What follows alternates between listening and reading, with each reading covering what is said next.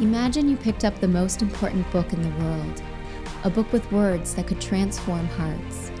Now, imagine when you opened up that book, it was full of highlights and notes in the margin, and so you could see how this book has transformed someone's heart. This is the Notable Podcast. These are discussions where pastors not only take seriously the biblical text, but they share what they've been underlining and highlighting, all of their notes that help them share the world's most important book and how it's transformed their hearts and how it can transform the lives of the people you know.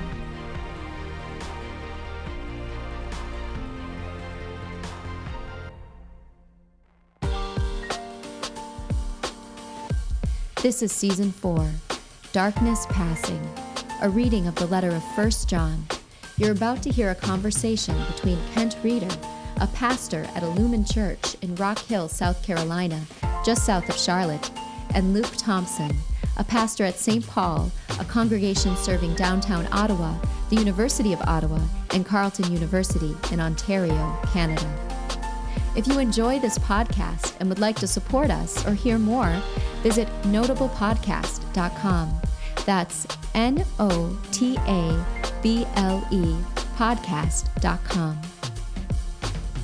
This is the 4th season's 4th episode, Complete Love. Welcome to the Notable Podcast. I am Kent.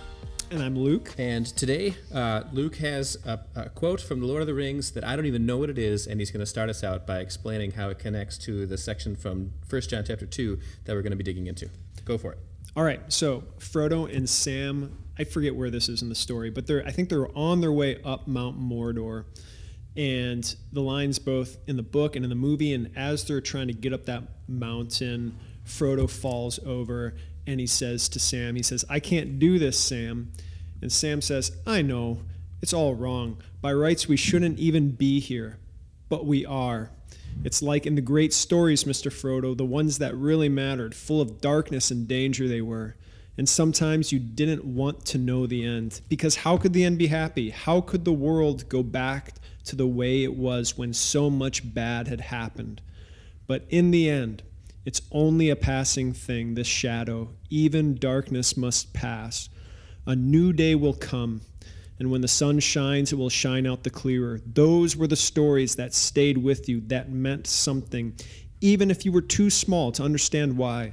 But I think, Mr. Frodo, I do understand. I know now. Folk in those stories had lots of chances of turning back, only they didn't, because they were holding on to something.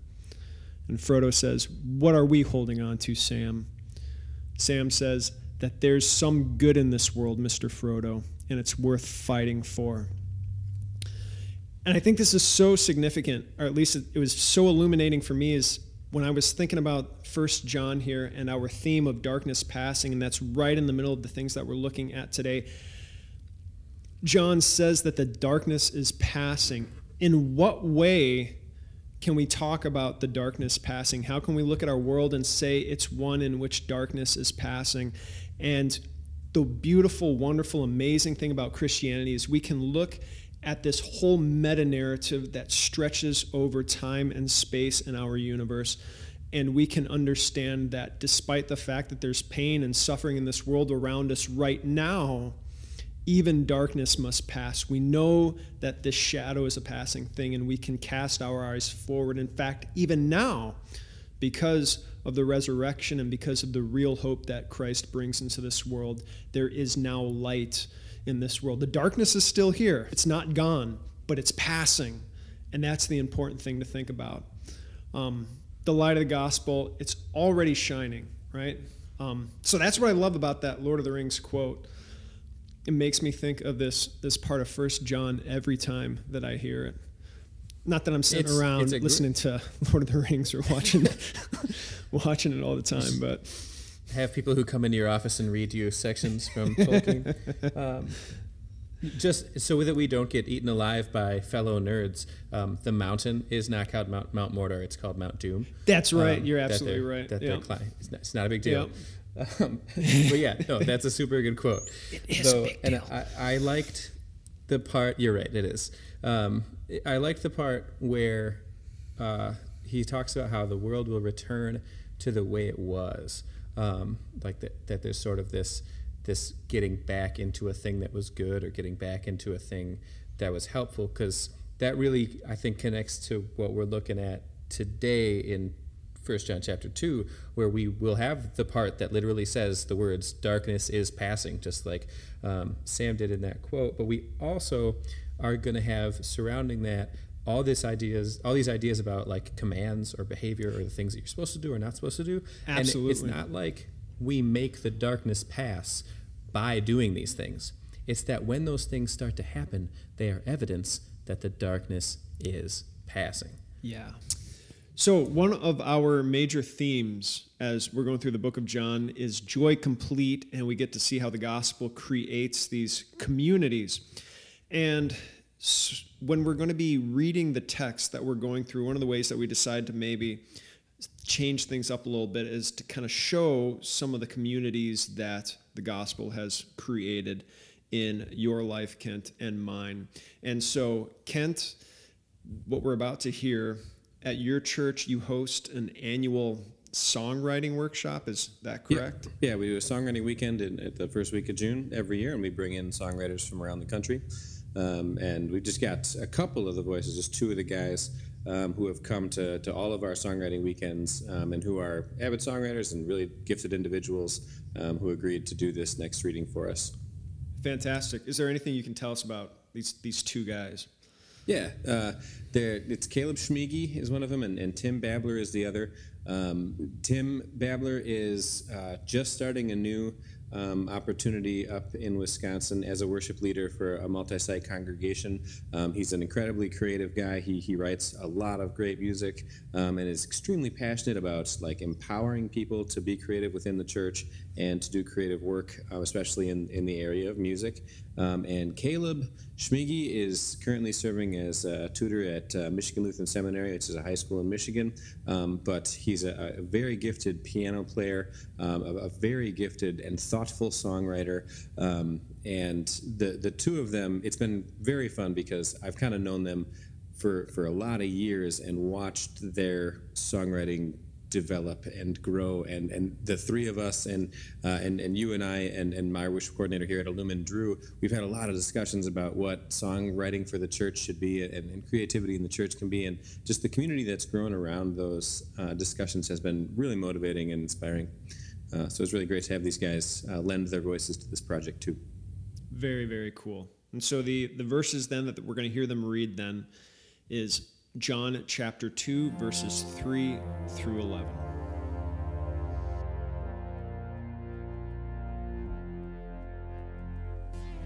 We know that we have come to know him if we keep his commands. Whoever says, I know him, but does not do what he commands is a liar, and the truth is not in that person. But if anyone obeys his word, love for God is truly made complete in them. This is how we know we are in him. whoever claims to live in him must live as Jesus did. Dear friends, I am not writing you a new command but an old one, which you have had since the beginning. This old command is the message you have heard. Yet I am writing you a new command. Its truth is seen in him and in you, because the darkness is passing and the true light is already shining. Anyone who claims to be in the light but hates a brother or sister is still in the darkness. Anyone who loves their brother and sister lives in the light, and there is nothing in them to make them stumble. But anyone who hates a brother or sister is in the darkness and walks around in the darkness. They do not know where they are going, because the darkness has blinded them.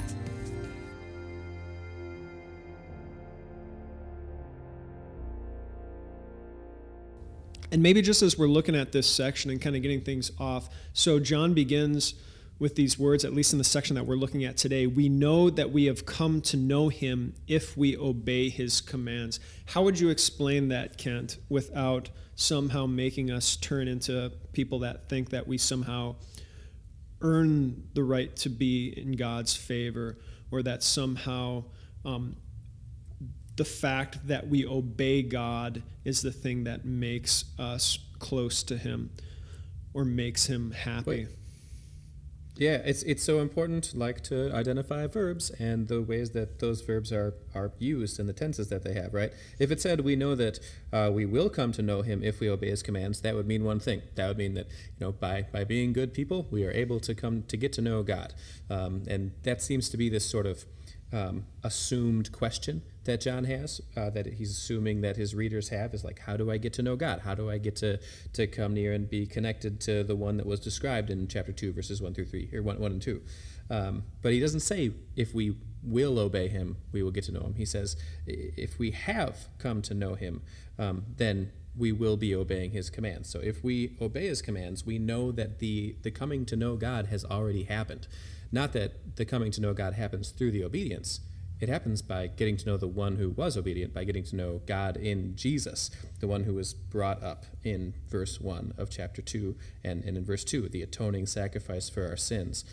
So I think we can rely on John's words to keep us out of any kind of idea of earning God's favor, earning a relationship with God. Because as he goes on, everything's going to be built on that foundation, that the obedience that Christians have is a result of something else already having taken place. I don't know. What do you say about it? Yeah, I mean, you're absolutely right. Obviously, the context, if you're just looking at the 2 verses before this, it makes it crystal clear that John is not saying that we need to do things in order to be right with God. Because the very verses before that, he says, I write this to you so that you don't sin, but if anyone does sin, we have one who speaks to the Father in our defense, Jesus Christ, the righteous one. He's the atoning sacrifice for our sins. So it's clear, we just got to keep that passage in our mind. Who's ever reading this book, whatever you're reading in it, that verse just has to stay there with you the entire time. But just like you were saying, looking at the tenses of those verbs, maybe even looking at the if-then constructions, right? Yep. John is not saying that to know Jesus, you must keep his commands. He's saying that keeping God's commands is the result, the evidence of knowing God. So maybe compare that to a sentence like, we know it has rained if the sidewalk is wet, right? The sidewalk being wet isn't the thing that makes it rain. That's just the evidence of it. The point is that the smoke to the fire of the gospel is someone who has this pattern of love instead of hate in their life. So there's another thing you brought up, or you mentioned when you read verse 1 of chapter 2, that I think is also important to getting the context that's going on here. It's a little bit on a different tack than we've been taking, but he says at the beginning of chapter 2, I write this to you, and he explains why he's writing it. That comes up a bunch of times in this chapter, and we're splitting the sections of this chapter into 3 episodes, but it's probably worth noting, right? He's sort of justifying the rest of the book in this chapter. In verse 7, he's going to talk about why he's writing and what he's writing, and then when we get into that beautiful poetic section, verse 12 and onward, he says over and over, I write to you, I write to you, I write to you, I write to you, all saying like, look, there's a purpose to this, there's a goal to this, and the goal is to help you with the way that you function, the way that you live, the way that you behave, but not to help you do that by just curbing your behavior, rather by introducing you better to Jesus and everything that he means and the fact that he makes the darkness pass. So then what would you say is the goal of this I write this to you section that he's got going on here? If we're looking at like 2:1 through 2:6? Yep. I write this to you to show you what it looks like to know God. Yeah. So he gets into verse 6, whoever claims to live in him must walk as Jesus did. Like there's this direct connection between understanding God and the way that you behave as a result of understanding God.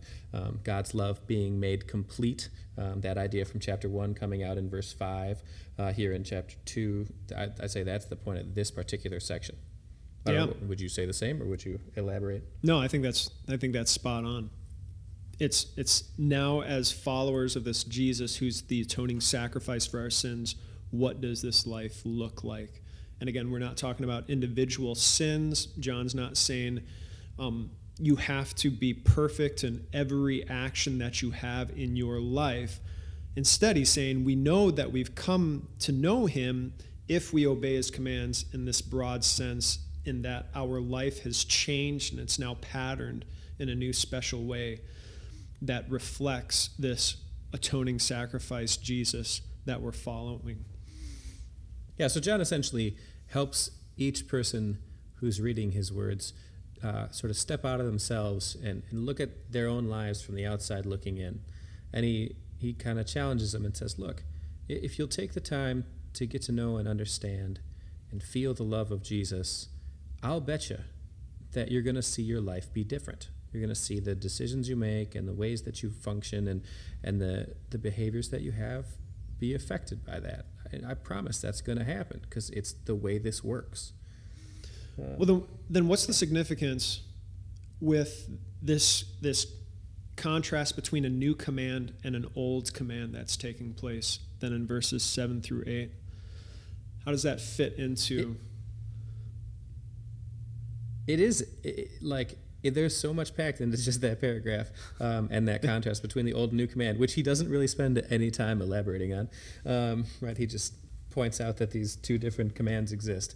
And the difference is, I think, it's a reframing of the way God has kind of functioned with his people forever, and now this new way, where it used to be that in order to have a good arrangement with God or a good relationship with him, you needed to obey him, and then he would reward you for that behavior. And now the thing is different. This new command is seen in him and you. It's seen in this new kind of relationship that you have through the atoning sacrifice of Jesus Christ, where things are actually happening, not as a result of what you're doing, but as a result of what he has done. Yeah, I saw it in a similar way, maybe just a little different. So the old command, obviously the Old Testament. So the Jewish people, the Jewish Christians, they have been reading and following the Old Testament for generations and generations and generations. And a lot of what Jesus is teaching as far as the new type of life that you need to live, if you read John's gospel, and especially the type of new community that he's talking about with his disciples, a lot of the kernels and seeds of that, they're in the Old Testament. The Old Testament clearly taught love for one another. The commandments, love the Lord your God with all your heart, soul, strength, and mind, and love your neighbor as yourself. Those were not invented by Jesus, right? Those were already back there in the Old Testament.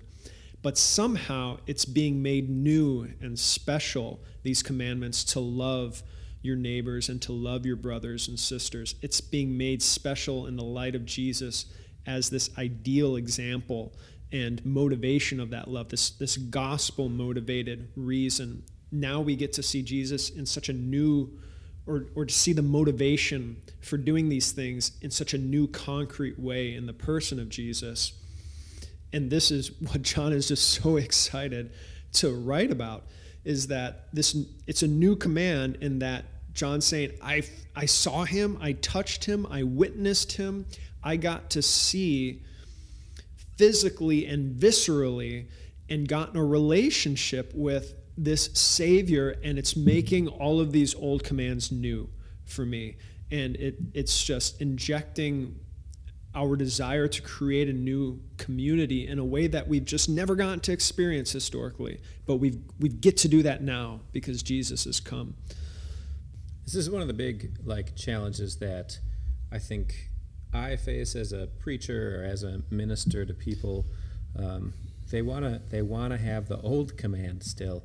They want to function in the old pattern, the old way that the Old Testament kind of had it.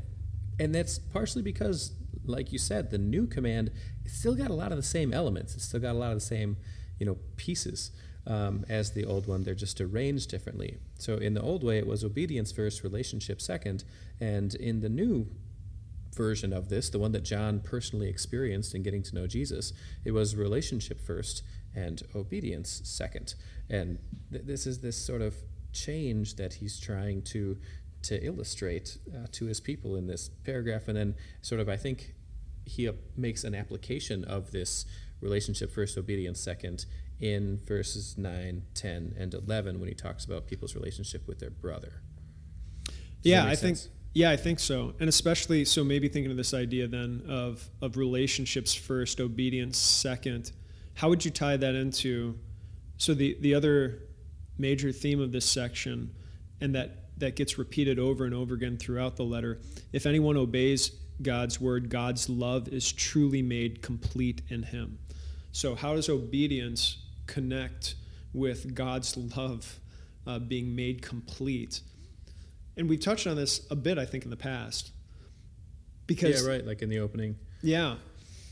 So there's something uncomfortable about saying that God's love in me isn't complete until I start doing something, right?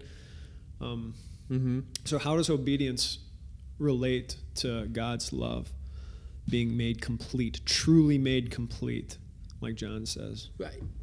Yeah, so it has to go outside of us, right? Like that God's love is certainly enough for me. It's complete for me as an individual, or for any person as an individual. But God's love made complete is when God's love is experienced by all the people that God loves. So God reaches out to me through Jesus with a relationship, and then I, in turn, become Jesus' hands and feet in obedience and love other people. And then they get to, through that love that I show them in my words and my actions and my kindness and whatever else it is, my self-sacrifice toward them in the way that Jesus self-sacrificed towards me. As I do this for them, then they get to experience the love of God, and his love becomes even more complete than it previously was. That's why you can't hate your brother and live in the light. That's why you have to love your brother first, and then hope that what happens in their life comes after that, right? Relationship first would be. Yeah, right.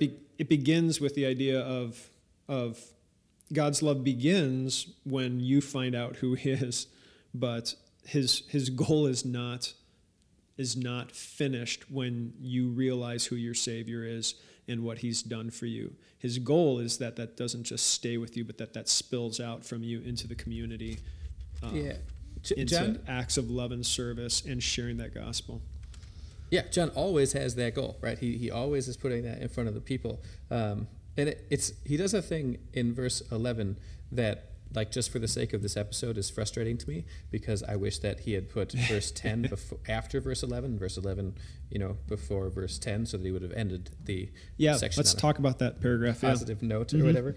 But he does, in verse 11 especially, have this really depressing illustration about someone who hates his brother, is in the darkness, walks around in the darkness, doesn't know where to go because the darkness has blinded them. Like, he stacks negative on top of negative on top of negative while he describes this person who's in the darkness.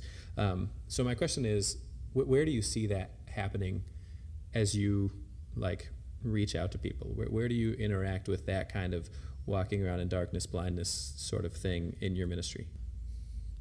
Well, I think a big part of it here is, again, this contrast that John's making between lifestyles. So his overarching concern, like we've been talking about, is ongoing sinful habits. He's motivating us to get rid from ourselves sinful lifestyles.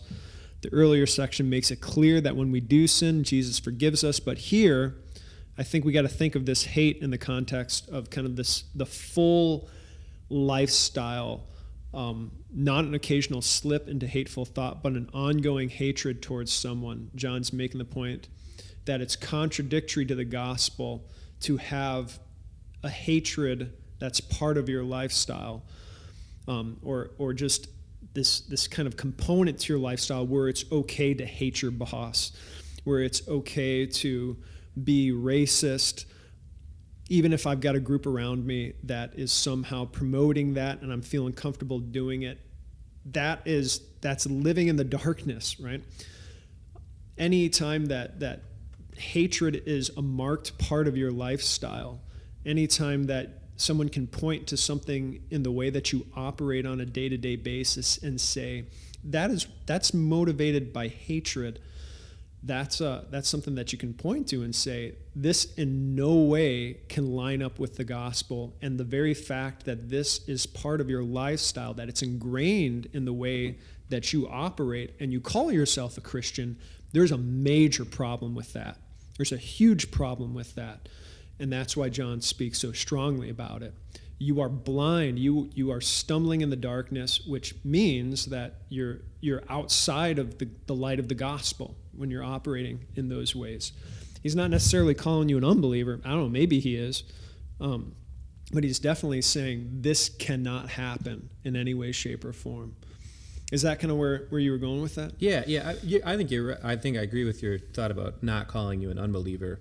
Like, I don't really think John is in the business in this paragraph or in this section of deciding whether a soul is going to heaven or going to hell. I think he's just talking about like this order of things, right? That God loves and that yields love in a person's life. And what I end up seeing is sort of this subtle, deceptive hand of the devil when it comes to people who are kind of circling themselves in darkness or walking around in this darkness, where they have this deception that he's convinced them of, that they don't hate, that they aren't acting in hate.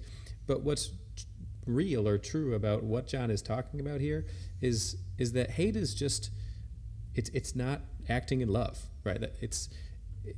Sometimes I think the English word hate has this connotation of like does things to damage somebody else, and that's certainly true on like a heavy level of dislike. But if you're acting towards someone in a way that is not primarily founded in love, that is not like primarily desiring to show kindness and goodness and to benefit and to be benevolent and to be loving towards a person, well then you're going around in circles, because you almost always treat people that you don't understand or that you don't like that way. You write them off with sarcasm, you ignore them, you make jokes about them, you say they have no common sense or they aren't able to think, or whatever kinds of things you want to say about people that aren't like you. And when you do that, you end up just sort of circling the wagons with yourself and further bringing yourself into a place where you don't make a good difference. You don't help anybody. You don't actually bring light into the situation. Even if you're right, you don't actually bring light to the situation because you aren't acting in love. You're just acting in being correct or thinking you're correct. Does that make sense? Yeah, it does. And I'm almost thinking of this broadly. I just can't help applying it. So Christine and I were watching this documentary, Wild Wild Country. Yeah. That just came out on Netflix. And so it's about this cult in the middle of Oregon. And what's interesting about it is that you hear the leaders of the cult on the one hand defining their movement as a movement of peace and understanding, and the goal is to build this almost Shangri-La type place where everyone is welcomed and everyone has the opportunity to be in an environment that's going to transform them peacefully. And then we see that as soon as they kind of hit adversity, all of a sudden the leaders of this group, they're cursing, they're swearing, they've got guns, they're saying, if you threaten us, then we are ready to take off your heads. And there's just, on the one hand, the written doctrine of the movement that they're supposed to be this peace group promoting peace in the world, and yet on the other hand, they've got guns and they're yelling and they're cursing, and it's just obvious that they're living in the darkness, that they're in no way manifesting the types of things that they on some level know that they're supposed to be doing in this world, but they're just still living in this lifestyle that's marked by anger and hatred and violence. And you look at politics, whether it's Canadian or American politics, and if you're from another country, if you're from another continent, kind of looking and describing the way that people talk to each other politically this time and age, I think anger, right? Visceral, hatred would be the top words. Yeah, that would be used to describe what's going on. Not that people are just independently doing this every now and then, but it's a marked identity of how we operate. And I think that's the type of thing where John says, if you're still living like the rest of the world in this way, if you are still toting toting semi-automatic weapons like this cult back in the 80s, if you're still cursing and screaming at other people, if you are still putting yourself in a position where you think it's okay to call people in other groups terrible names, if you think it's okay to wear your anger on your sleeve all in the name of righteous indignation, then you're still in the darkness. You do not understand the type of community that Christ is calling us to. It has to look different than this. It has to look different than the rest of the world that's in the darkness of sin and ignorance. It has to, because the promise is that Christ has brought something new to this world. Through forgiveness, we've got new eyes through which to look at our brothers and to look at everyone else and to look and to understand and to redefine who everyone is. And this hatred, it just can't be part of it. Yep. Does that? I love it. I think, in just the whole thing sort of can get, there's a beautiful way that John alludes to what this looks like and how this works in verse 5, where he uses this phrase, this is how we know we are, and he says, in him, right? He has this idea he describes the connection that we have to God, that we are in him if we walk as Jesus did. And there's an openness to that phrase, right? You can't be in God unless he opens up and lovingly reaches out and allows you to come in. And because he's done that, then we also learn to open up and allow people to come in. We take down the barriers and we say, all right, let's be connected. Whereas hate is the opposite of that. Hate isolates and separates. And if we're talking about this idea of a dark and isolated world versus a bright and united one, and I know it sounds kind of like we're trying to build our own utopia, like the guys in the documentary are, but it's different, right? Because it is entirely open and selfless. It is based on the idea of being available to others. That's what Christ comes and does. He makes himself incredibly available to people to the point of dying for them. And then he calls us to do the same thing, be this kind of open. And if you're not going to do that, then you're not there, right? It's not making sense. There's this selflessness that points in both directions that comes from God that he talks about in this section. So, yeah, good connection to that documentary. I've heard a lot of talk about that lately. People are into it. Yeah, I wouldn't necessarily say you should go home and watch it, but we're finding it interesting and useful. Its popularity is that it helps it gets people to think. There's this surprising insight into human nature that you get from it. Cool. Are there other specific things you want to bring up in this section, Luke? No, I don't think so. I mean, I think maybe just by way of summary, you got any way that you'd want to tie things together?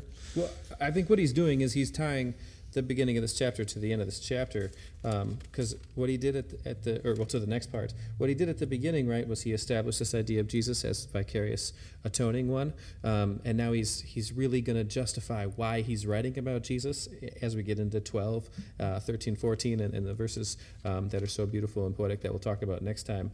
And so in here, he's just really trying to lay this foundational groundwork for how this is going to work, how this is going to actually be something that can be somewhat realized in the lives of people as they go about it individually and as they go about collectively following Jesus, walking as Jesus walked.